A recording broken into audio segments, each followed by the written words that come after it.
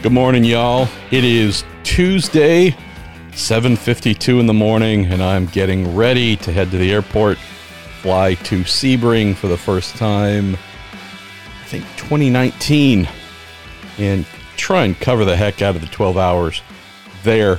IMSA's second biggest event, would argue biggest event, but can't wait to get rolling there. So I'll be leaving here for the airport in about 90 minutes, but before that, wanted to get in an episode of the Week in IndyCar Listener Q&A. Why don't we say a big thank you to y'all and the questions you send in. It was actually a part 2 of last week's episode. Our pal Jerry Sudduth putting everything together for us here. Also say a big thank you to Cooper Tires. Fine folks there who power the USF Championships, all put on by Anderson Promotions. Also the makers of fantastic road car tires and truck tires. Also say just an immense, we love you, you're amazing to the Justice Brothers, makers of automotive chemicals and lubricants. And then TorontoMotorsports.com, motor racing memorabilia, stickers, t-shirts, hats, books, models, you name it. North of the border, great folks, TorontoMotorsports.com. Please pay them a visit.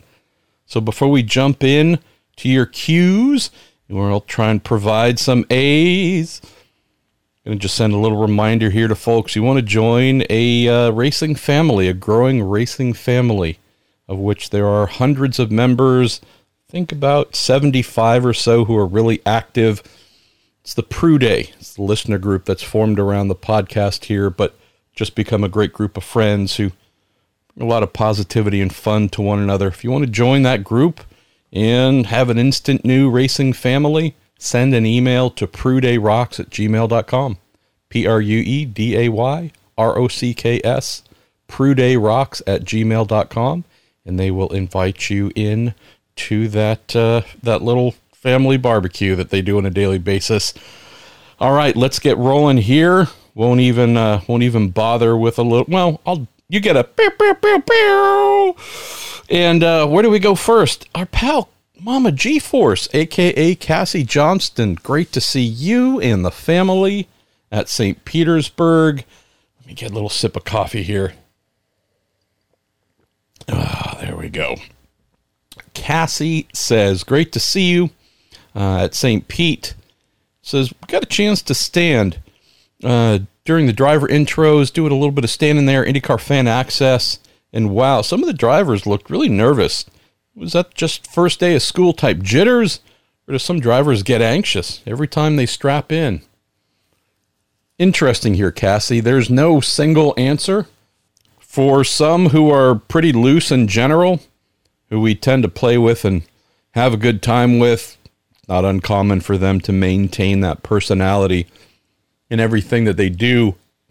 Get some, though, who a little pensive, not always the clearest in mission, clearest in intent, and they can, absolutely have butterflies. Also, not every driver is a super extrovert who wants to jump in front of people and wave and say hi and shake all kinds of hands. They do it because they have to, but not everybody's really super happy and geared up for that. So probably seeing a couple of those things. Have an extraordinary number of folks this season as well, Cassie.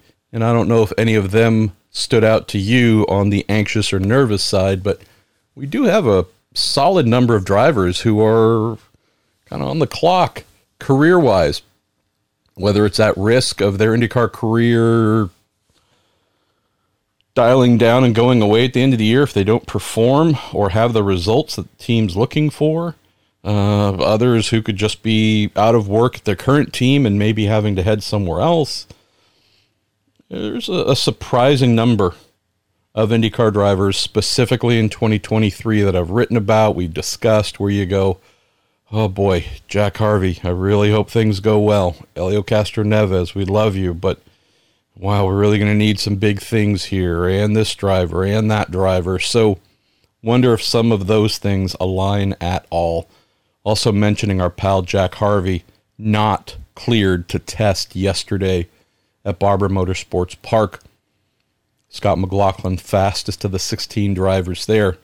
Jack's Ray Hollidaman Lanigan team drafting in Yuri Vips to test for the second time for them. Yuri, I believe, yes, this should have been his first visit, I believe, to Barber Motorsports Park. I think he ended up 14th of the 16 drivers. So Jack, who had a bit of an arm, wrist, hand, something injury, left St. Pete with things kind of bandaged up.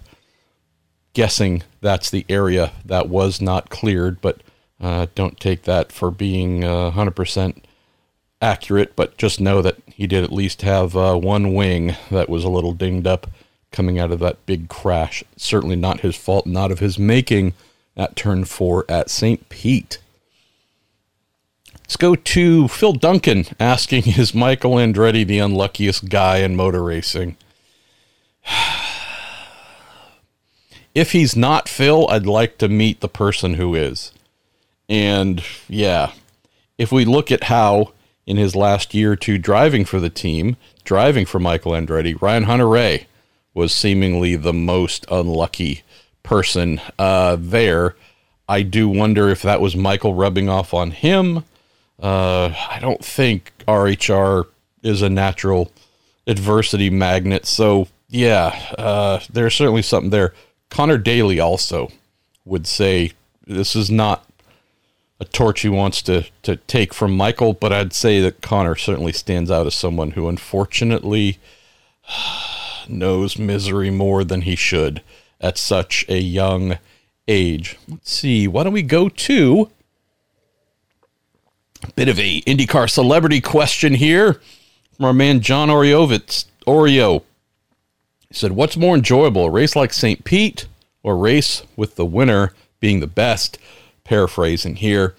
He's asking, what is more enjoyable to cover and analyze and write? Free-for-all at St. Pete, which was a big old mess, or a general display of excellence, where it's simply about the best driver and team and strategy? Great question, John, obviously. Having covered many of both scenarios in your career, I can tell you that I expect to have one or two dumpster fires per year in IndyCar. Maybe one in IMSA, but at least two in IndyCar. So I go into the season expecting at some point in time it's going to be a mess to try and cover, try and remember and analyze and all of that. Admittedly, and this is just my own stupidity, I didn't come into St. Pete thinking St. Pete was going to be one of those right off the bat. So that was a failure of imagination on my part.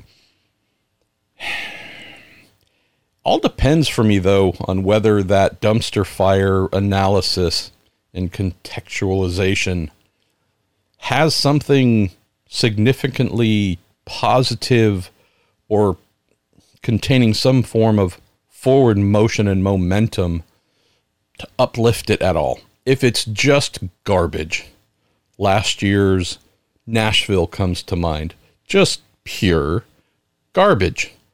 Not saying there weren't some instances where drivers did some special things, drove at high levels, teams' high achievement, could be race strategy, pit stops, otherwise. But as a whole, I just think of it as a relatively joyless race from start to finish. I'd say St. Pete here falls into that category. Fairly strong capacity, not as bad as Nashville. The fact, though, that we're talking about St. Pete and even mentioning Nashville, probably a bad sign in and of itself. So I do love a good deep dive and having to analyze what happened, how it happened, why it happened, and all those things. But I do prefer that analysis to lean more on the side of excellence and how high achievement was attained compared to, okay, so this idiot hit that idiot, and then this fell off their car, and the thing that fell off hit the other person in their car, and then they hit the wall, and then this happened, and then that team forgot to have their driver pit, so they went from first to last. And when a race like St. Pete feels like a bad Benny Hill sketch, and that's a really old reference, so I apologize for those who have no idea about the Benny Hill show. I just look forward to it being over, John, so we can get on to the stuff that at least brought me into racing, and that is the mesmerizing spectacle of the cars and the speed and the colors and the athletic achievement, the high talent on display. St. Pete, Nashville, palate cleansers, maybe. Just weird to have a palate cleanser at the beginning of the season. Why don't we go to Jonas Magnussen? How you doing, Jonas? Says Marcus Ericsson beat his Ganassi teammates in qualifying, then won the race. He's already won the biggest race of all. Still, it seems like he has to make excuses for his wins. What does he have to deliver to stop being underrated by media and experts? Is that another Indy 500 win or maybe even a championship? Great question, Jonas, and I would say I don't think a championship is going to do anything to give Marcus validation in places where it's lacking. What I think would do wonders for him is if he can reel off another 2 wins, maybe 3.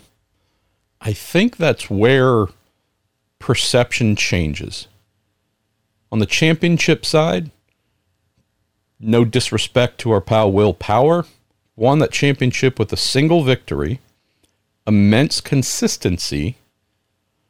Nobody that I know of, though, is talking about Will's second championship in a highly reverential way. Oh my goodness, did you see what Power did? No.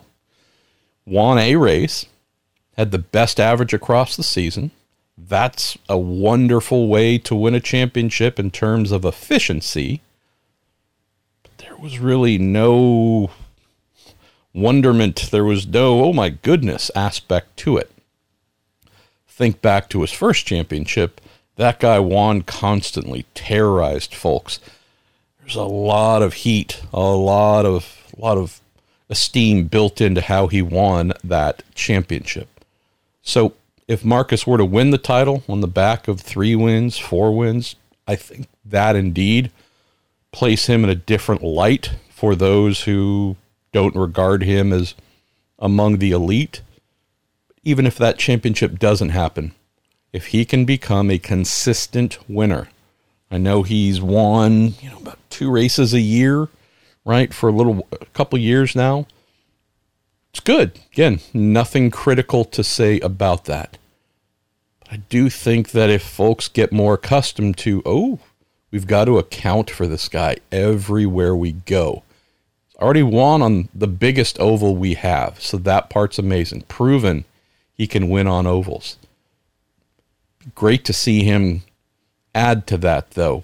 Pick whatever oval race that's coming up outside of Indianapolis, right? I mean, going back to back would never hurt, never be a bad thing, but just thinking about, can he go get a Texas? Can he get an Iowa or Gateway or wherever? I think that would lend more to folks' belief that he has something we need to constantly mention among the Powers and Newgardens and Dixons and so on's awards. I'd also say his demeanor, his personality contributes to things a little bit as well. Just granted, he's a highly competitive guy and has a lot of fire in his belly. Just a nice guy, though. On the surface, you're not going to see that. I do believe that has an aspect as well, Jonas, that we can't ignore. I think of some of the other drivers that I mentioned. A wild-eyed Will Power. A somewhat constantly pissed or mildly aggravated Joseph Newgarden. Dixon, just a mercenary in how he goes about what he does. Pato O'Ward, who just wants to destroy everything in front of him. Similar with Colton Herta.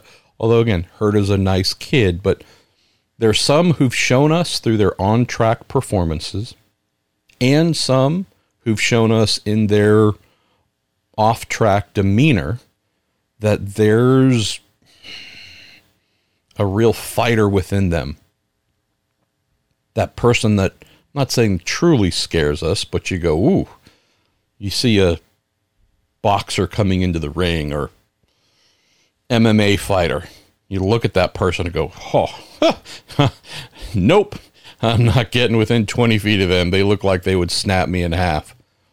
I'm not saying any of our IndyCar drivers truly give off that vibe, but there are some of the elite who have, in their whatever ways, given us that little indicator of like, oh, geez, this person's got something different and a little scary in terms of talent. I think Marcus would be well placed to bark every now and then. Talk a little, not smack, but just grit his teeth a little. Let us know that he's not just a really smiley, nice guy. I don't know if his rivals need to see that and hear that loudly, but I do think that would also help a little bit as well. Why don't we go to Ed Joris? Say, am I the only one who's beginning to wonder if Colton Herta will ever win anything important? Says the way he ran right behind Grosjean the opening stint at St. Pete was idiocy. He's going to burn the alternate tires out. I can't believe anyone at Andretti told him to do that. Or did they? The smart thing would be to sit 2 to 3 seconds back and watch the race unfold. Or am I wrong?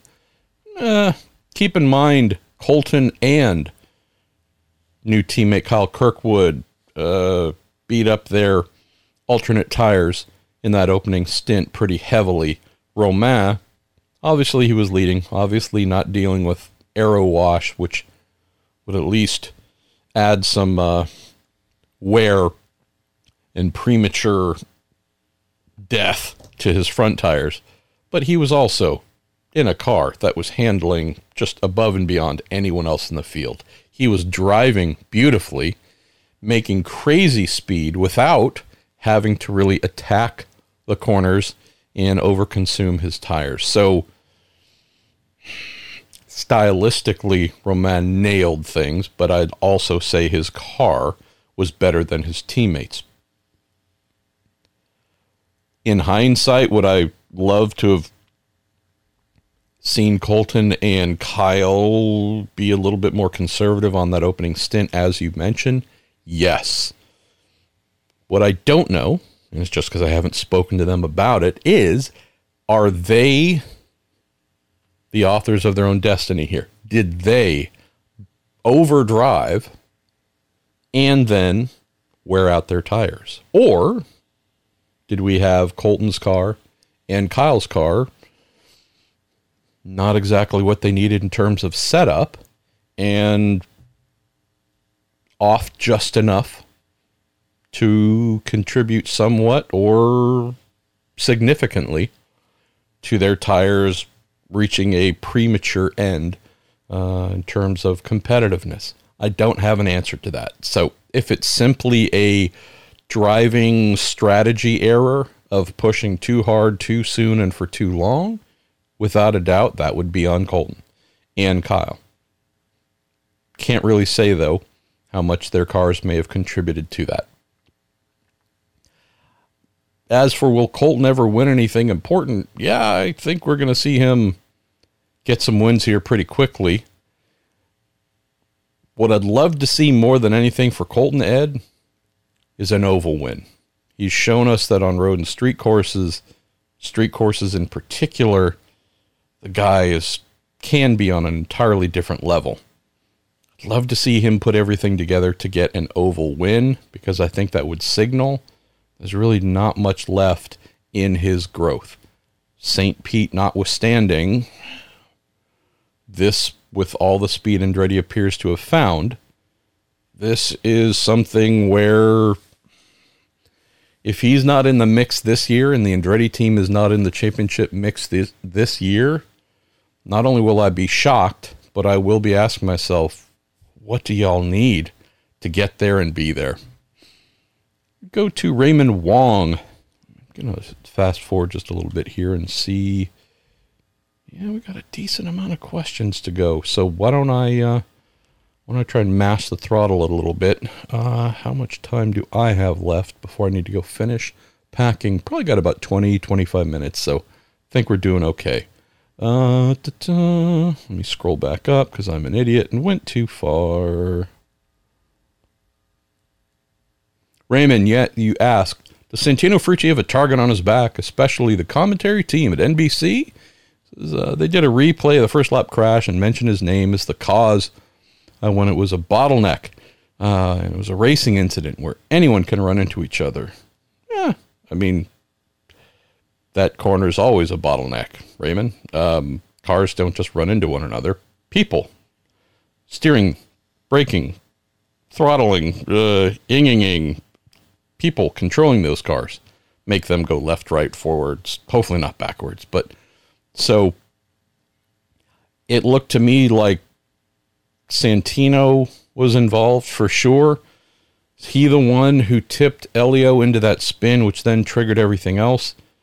I think, I apologize, my brain's a little bit fuzzy on remembering the exact sequence of who did what, but your bigger question here of does the commentary team have a target on his back, place one on him, dislike the guy? I don't think so. Nothing stood out to me while listening to that made me think, oh, they're out to get the guy. But maybe you heard something I didn't, or maybe I missed something that I shouldn't have. Let's see. Great question here. Stephen C. Dellis asks, is racing different in the U.S.?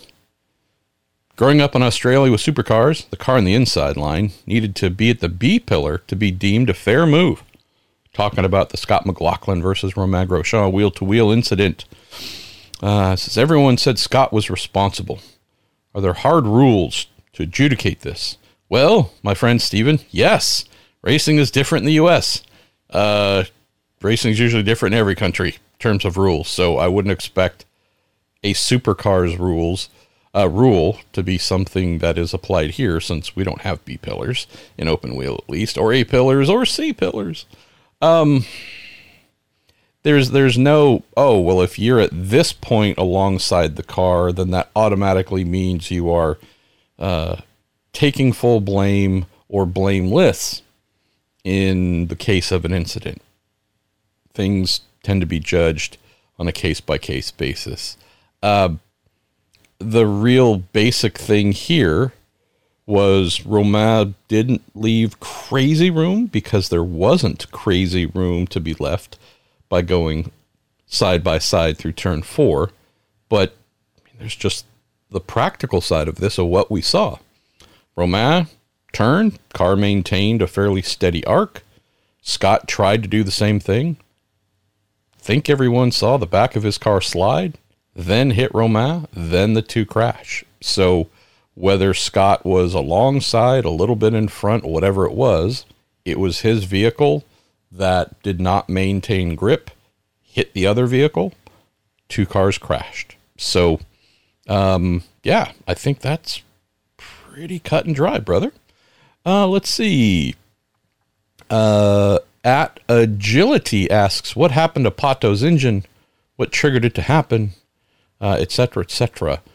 Would recommend either listening to last week's episode, where that was explained, or going to racer.com and pulling up last week's Racer mailbag posted every Wednesday, where the opening question there answers exactly what you are inquiring about. So there's no need for me to run through that again here.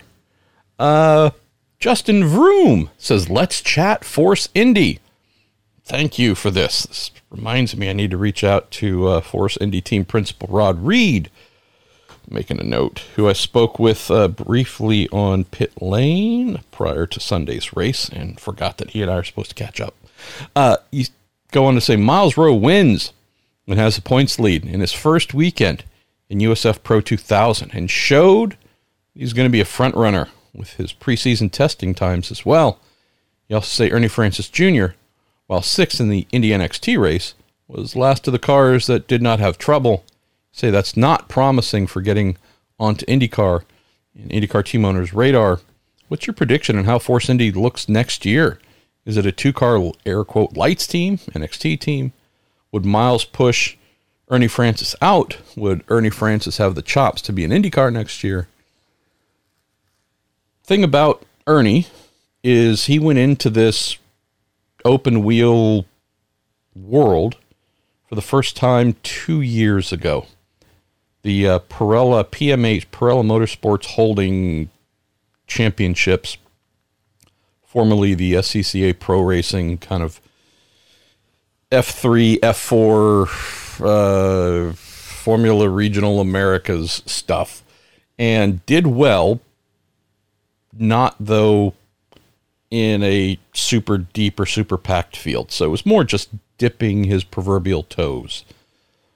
What I really had hoped would happen is Penske Entertainment would have said, hey, Ernie, you're amazing in touring car, GT machinery, won all kinds of championships, tons of experience at your relatively young age. But wow, we are starting from scratch in open wheel. And yes, talent like yours can transfer.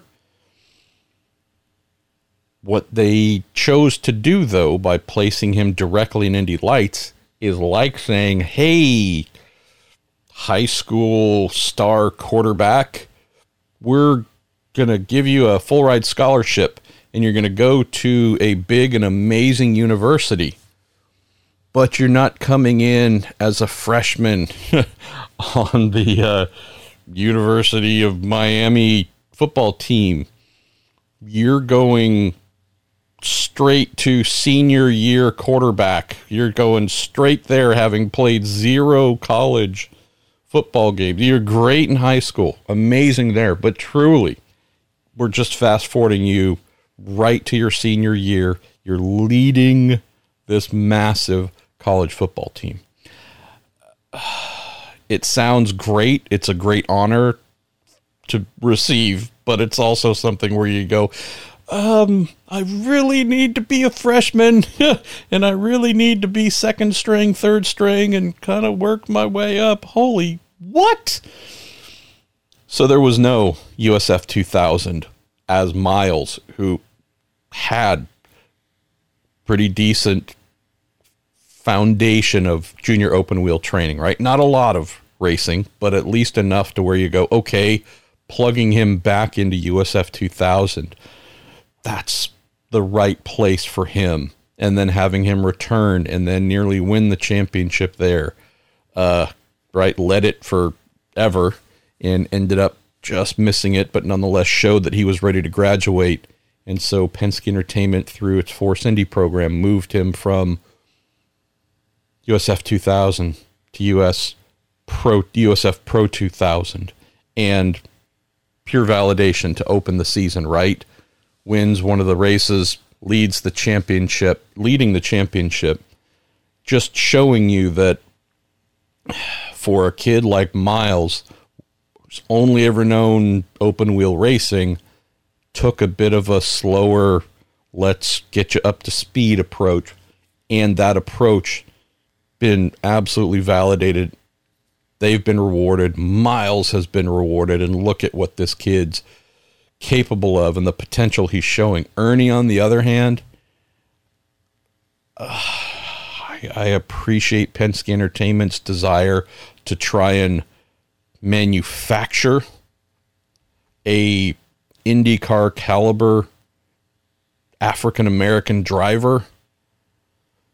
There just doesn't feel like there's a lot of respecting the same education and growth need that's been applied to Miles. There's been this weird, hi, Ernie, you have 0% experience in this type of racing compared to our other driver, Miles. So rather than you being the person we take baby steps with and maybe pushing Miles to grow and step up at a faster rate, we're doing the exact opposite. And despite having a vast lack of open wheel experience. We're trying to get you to IndyCar as quick as we can.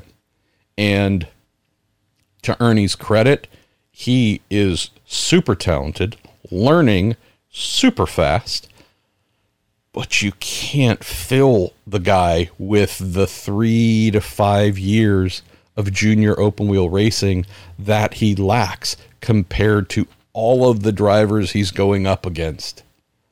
And so that's the thing we keep seeing as a bit of a limitation. So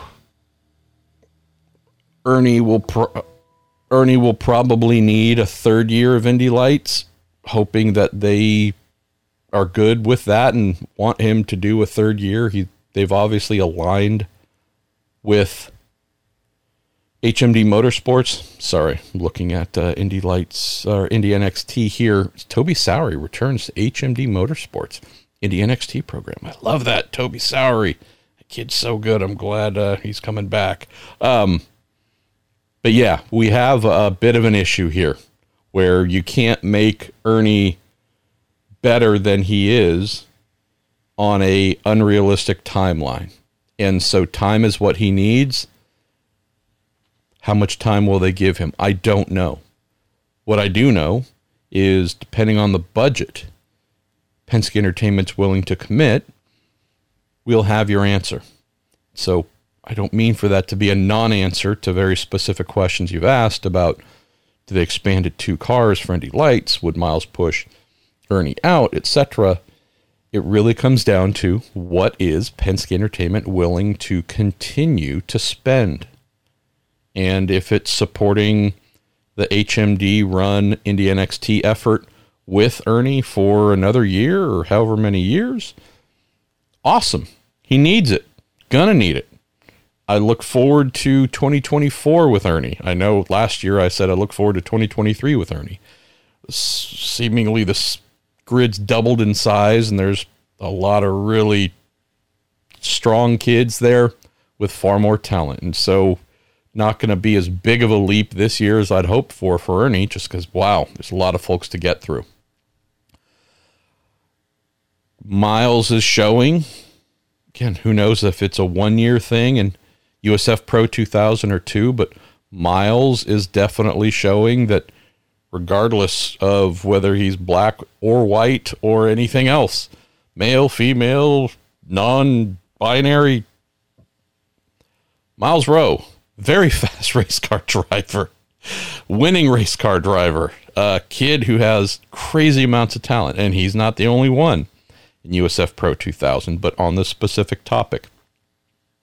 Miles is showing us those same kinds of things we've seen with others who've come up this ladder and gotten to IndyCar. If his story can continue and continue receiving support, whether it's from Penske Entertainment or who knows, another team that says, hey, I mean, I'd love to hear Michael Andretti say, end of this season, Miles Rowe, I want to put you in an Indy Lights car. And we've got sponsors for it. Or HMD, independent of Penske Entertainment and Force Indy, right? Wouldn't that be the ultimate thing? Hi, young person who's demonstrated a bunch of crazy great stuff.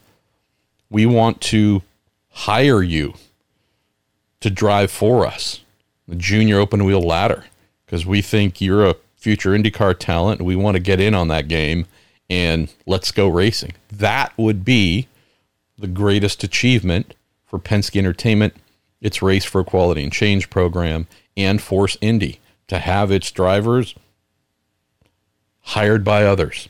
So I'd hope if Miles were to go up to Indy NXT next year, it would not come at Ernie's expense, Justin, but this is truly a dollars and cents thing.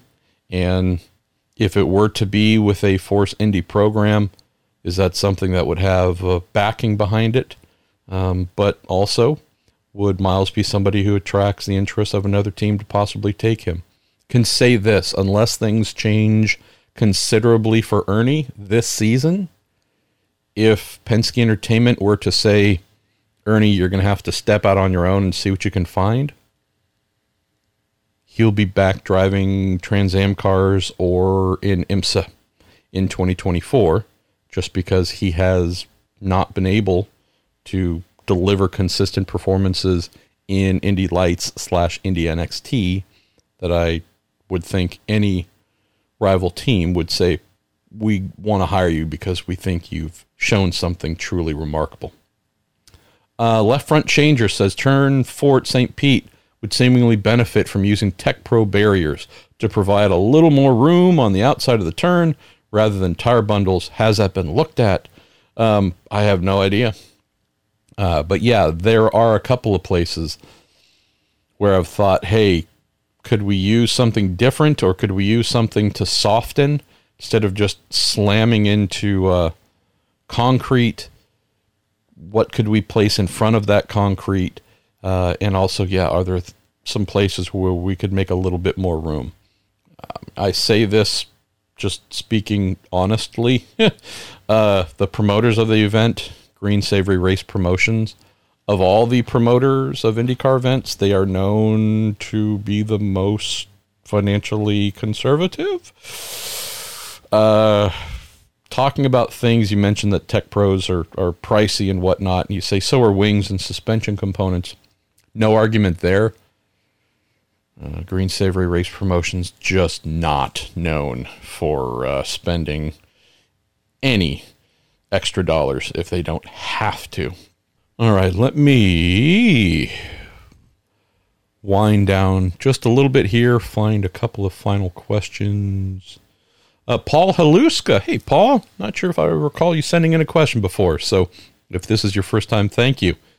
Say, the car is getting me airborne got me thinking, is this a product of the suspension being so durable? Car hits a parked car, launches, instead of the suspension just collapsing when they run into each other. See, my first thought was of Michael Andretti driving to the back of Scott Goodyear at Phoenix in 94. I was there, saw it. I think I was working for the Genoa Racing Atlantic team. So a reference from an event I remember from a long time ago. You say neither car went airborne, the suspension collapsed. And you say, are the front suspensions too strong? You know, if we're talking about Benjamin Peterson hitting Devlin DeFrancesco, as I recall watching it, it was more of the nose and the front part of the tub hitting the side of Devlin's car and lifting it up and spinning him that way. And if you look at the damage to Benjamin's destroyed chassis, you could see where it really carved heavily into the top of the carbon fiber tub where the nose bolts onto the vehicle. So at least as I saw it, this wasn't a suspension to suspension hit, Paul. It was kind of like shoveling action of Benjamin coming in, getting beneath Devlin, and then, yeah, that causing him to take off there. Let's see. Nathan Wolfel, you asked, did Aeroscreen save some lives at St. Pete? Yeah, absolutely. Benjamin's car for sure is one where without an Aeroscreen, without that halo structure behind the Aeroscreen, yes, we are probably in a state of mourning right now. All right. Dan Rice asking about, since the introduction to the Aeroscreen, what's the difference in temperature in the cockpit? Well, it's one of those how long is a piece of string questions, Dan. At what race? On what day? Hard to answer that because, again, if it is very, very hot outside, what kind of temperature differential would there be? If it's relatively cool, I mean, again, I would imagine there's a pretty similar temperature difference between inside the car and outside the car, but it's not something that the drivers really notice or mention too much if it's cooler, whereas if it's either hot from an ambient standpoint or just somewhat hot but super humid, that's where you tend to get folks mentioning things. So hard to say exactly. There's also options for cooling in the cockpit. There are some things that IndyCar will say are mandatory based on the ambient number, like that overhead air scoop. But yeah, there's some drivers who want all the cooling they can get, nostrils, opening up nostrils in the nose and flowing air to their legs and into the cockpit that way. There's the vent at the base of the aero screen. So hard to say exactly, just because there are some options on how much cooling is introduced or not introduced. Let's see. Jamie Rowe, say MP. Let's see. Excited about this new season. Can't wait for the 100 Days to Indy docu-series and wondering how visible they were in St. Pete. Certainly lots of action shots for them at that race. Yes, no doubt. Let's see. Was told yesterday by Beth Peretta, who was at the South by Southwest event in good old Austin, Texas, that IndyCar and IMS's communications team were there, all centered on the 100 Days to Indy thing. So that's being presented to folks there as a thing. So that was great to hear. So IndyCar has done something interesting. They have two colors of vests for video / photography. Actually, it might be three, but the two primary colors, there's a light blue vest, a tabard, as it's called by the French, and then there's a red one. The red is, if we're talking pit lane, the red is cold side of the pits. You can shoot, film, whatever, standing behind. You might even creep into a team's pits a little bit if they're not going to yell at you. And I'm talking, again, the cold side where the crew hangs out during the race. And then the blue means you can be on pit lane during practice sessions only. I happen to have one of those. There's a limited number of those. There's a new color specifically for the 100 Days crew, and it's an orange. And seemingly there's a lot of orange vests. So without a doubt, Vice Media and the CW channel and all that, it sure looks like they're putting a lot of people, a lot of resources into this 100 Days filming and whatnot. It's been interesting to see some of the folks, and they were at spring training as well, all over the place. It's unique now, for the first time ever, to see the better known and higher profile drivers walking, just standing still and talking and doing very basic things they've always done. But now, with a camera person, one PA, if not two, helping to steer and guide that camera person as they walk backwards or do whatever it is. Maybe a main producer attached to that little crew. And then the sound person holding a boom mic overhead to capture whatever a New Garden or a Herta or a Pato or whatever are saying. It's a new thing of seeing these orange vested folks, usually a roaming pack of 3 to 5 of them, surrounding drivers who are just walking from, the garage to pit lane, going from whatever point A to point B, standing, talking to their race engineer, crew member, who knows, on pit lane, under the tent. It's just, so great to see, because that means for the first time in a really long time, we have folks coming to the track who give a fart about what we do and want to capture it and present it to the world and hopefully make more IndyCar fans. Jamie, other little note, just sharing because it's interesting to watch as well. Keep in mind that the majority, if not pretty much all the folks who are on the production side and filming, recording sound, PAing, producing, and whatnot, these aren't sports racing motor auto action veterans.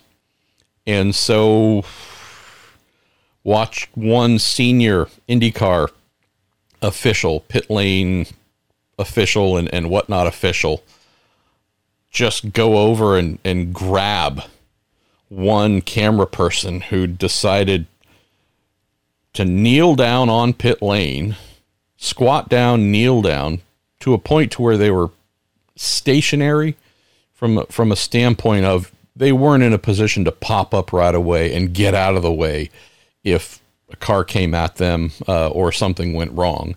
Place their camera, big, heavy camera, on the ground as well. And these are just absolute no-nos. You're told not to do those things in the photo and video meetings.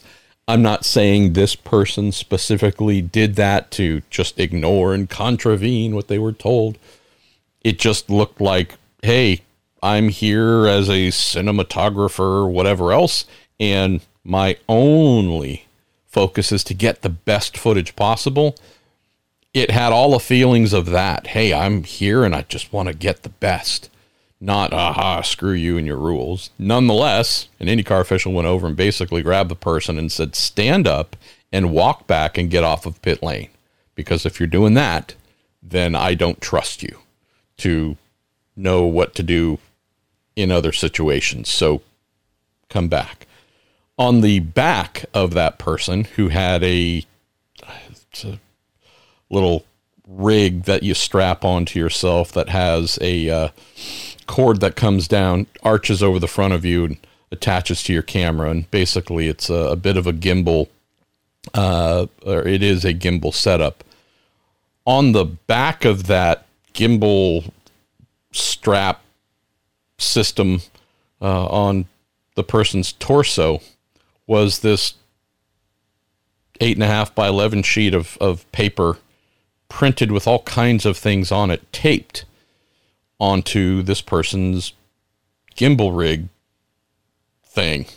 And so that official and I were looking at each other like, what is that? Like, it was just really weird. Whether you're walking around with this big contraption strapped to yourself or not, it's just not common to see a large or standard piece of printer paper taped to someone's back, just loaded with text. And so the official, out of our shared curiosity, walked up, and it wasn't kind of top to bottom. It was printed, or it was turned sideways. So you had to kind of rotate your head and squint and try and figure out. It was a declaration. It was a bill posted on this camera person's back by Vice Media and CW and whatever else, saying, if you are captured on film by whatever, all rights are forfeited, and we can film and whatever. And again, it was basically on this person's back, we're informing you that if our camera captures you, you release all rights and we can use the footage. It's just, again, just a little strange, but it's not strange bad, just strange different. These aren't things that we're really been accustomed to in IndyCar. So, yeah. Yeah. The folks in the orange vests, they're doing their best. They're trying to do good stuff. And I think for the rest of us who are accustomed to being there with our blue or red vests or whatever, taking them photographs and shooting them little video things, doing our best to accommodate folks who have clearly been told they have free reign and they are our top dogs, and give them some space. So be curious, Jamie, to see how things go when we get to Indianapolis. Because, again, could be wrong, but I feel like there's going to be 1,000 orange vests. Luckily, maybe, is that the word? I don't know. If we had a Kyle Larson this year or a Fernando Alonso or something like that from recent years where you go, oh my goodness, every single person with a vest is going to go over the wall, or who can go over the wall, is going to go over the wall, surround the car, surround the driver, wherever the driver goes, to the bathroom, to get a bite, it's just going to be a rolling mob. Seen that with some again, past high-profile drivers coming in to do one-offs or so at Indy.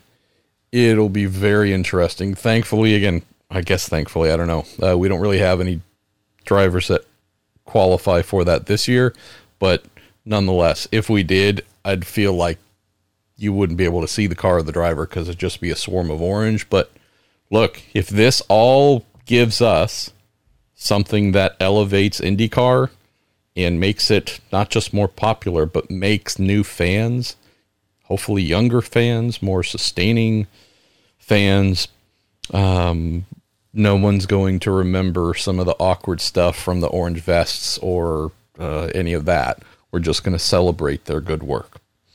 Two quick things to go. Michael Catrone, and I hope I got your last name right, and if not, tell me, and I'll probably mess it up still the next time. And also feels like this might be your first submission. Says, Danny, Mario, and Rick, 1988, Laguna Seca, those are the days, referring to one of the 2 new cartoons I had our pal Roger Warwick cook up for me, and there'll be more coming this year.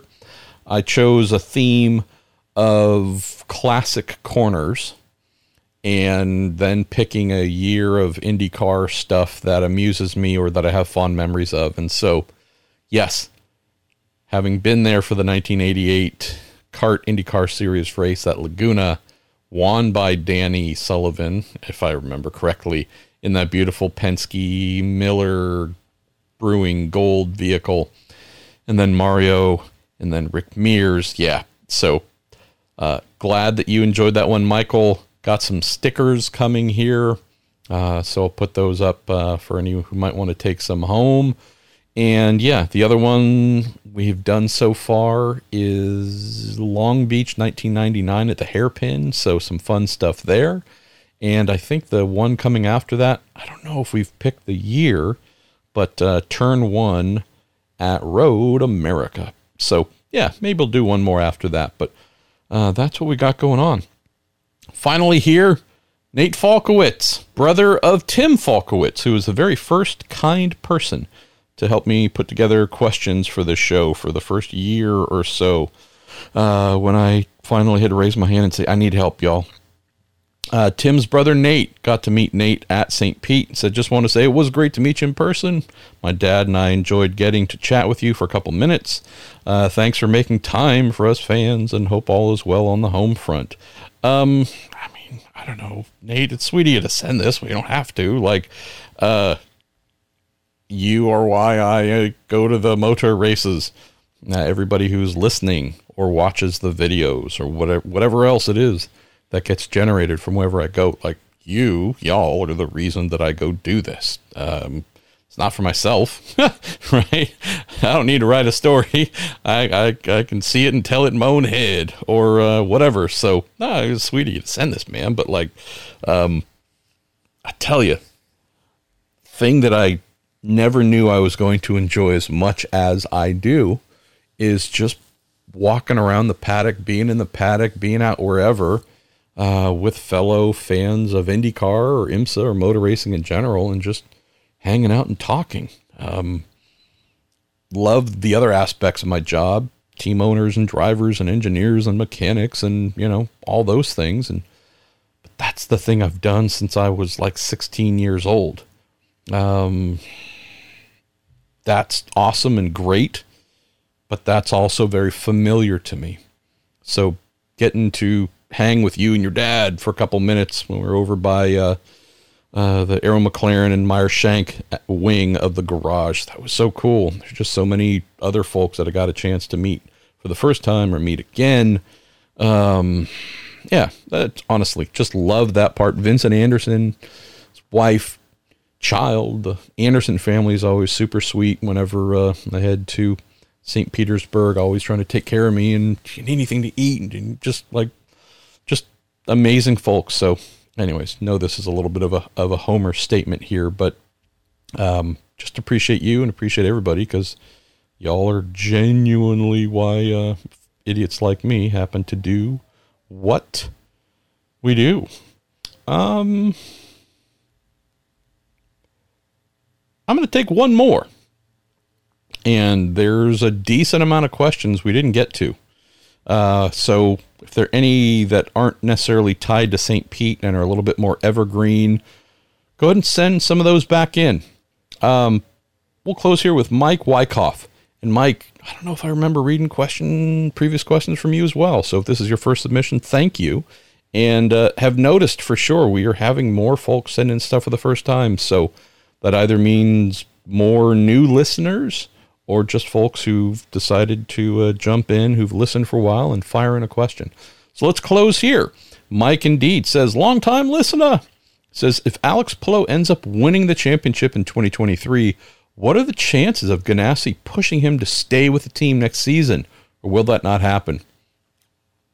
Unfortunately, Mike, Chip Ganassi, other than offering Alex a redonkulous amount of money that could never be matched, and for multiple years, some crazy $10 million a year type deal for X amount of years, I can't think of any scenario where Alex stays. His heart is set on leaving, has been. His relationship with Arrow McLaren / McLaren Racing and Zach Brown is strong and only getting stronger. This is where he wants to go. The F1 possibilities that McLaren can provide, that, as Rocky tries to jump up, or has jumped up and wants to walk across a laptop, buddy, please put your claws away and hop down. Thank you, pal. There's just some stuff that Zach and McLaren can offer Alex that Ganassi cannot, be it a salary that's really impressive to the aforementioned F1 testing at least. I think there's just a much bigger picture dreamt of for Alex, as Rocky jumps up again. I think at McLaren there's just a much bigger future that's been dreamt up and devised for Alex than what Ganassi could or would. And I'm not saying Ganassi couldn't incentivize things more, have Alex being well paid, hopefully as a Cadillac GTP driver and whatnot, but culturally, Chip Ganassi Racing is not a place where drivers are treated like rock stars. They may achieve rock star status in our minds, or even through just their achievements, multiple championships, Indy 500 wins, you name it. Scott Dixon's maybe a little bit of an outlier, right? He's also been there for 20 plus years, but it's just not a place that treats its drivers for the most part as big, you're the center of our universe. We want to give you everything. Your happiness is all that matters. It's a little bit more blue collar there. Arrow McLaren, very different culture. You are absolutely a rock star. You are treated like one. Given all the things that signify you are a rock star to us, and having felt like he was underpaid and undervalued, you could see how everything Arrow McLaren is preparing to give Alex after he leaves Ganassi at the end of the season, where all of those things will be met. And it's not as if Alex is an unhappy guy right now, but you're going to see an even bigger smile once he transitions over to that team. All right, y'all. Thank you again for everything you sent in. Send in more if you got it. I will be at Sebring through about 5 p.m. Sunday. Fly home Sunday night.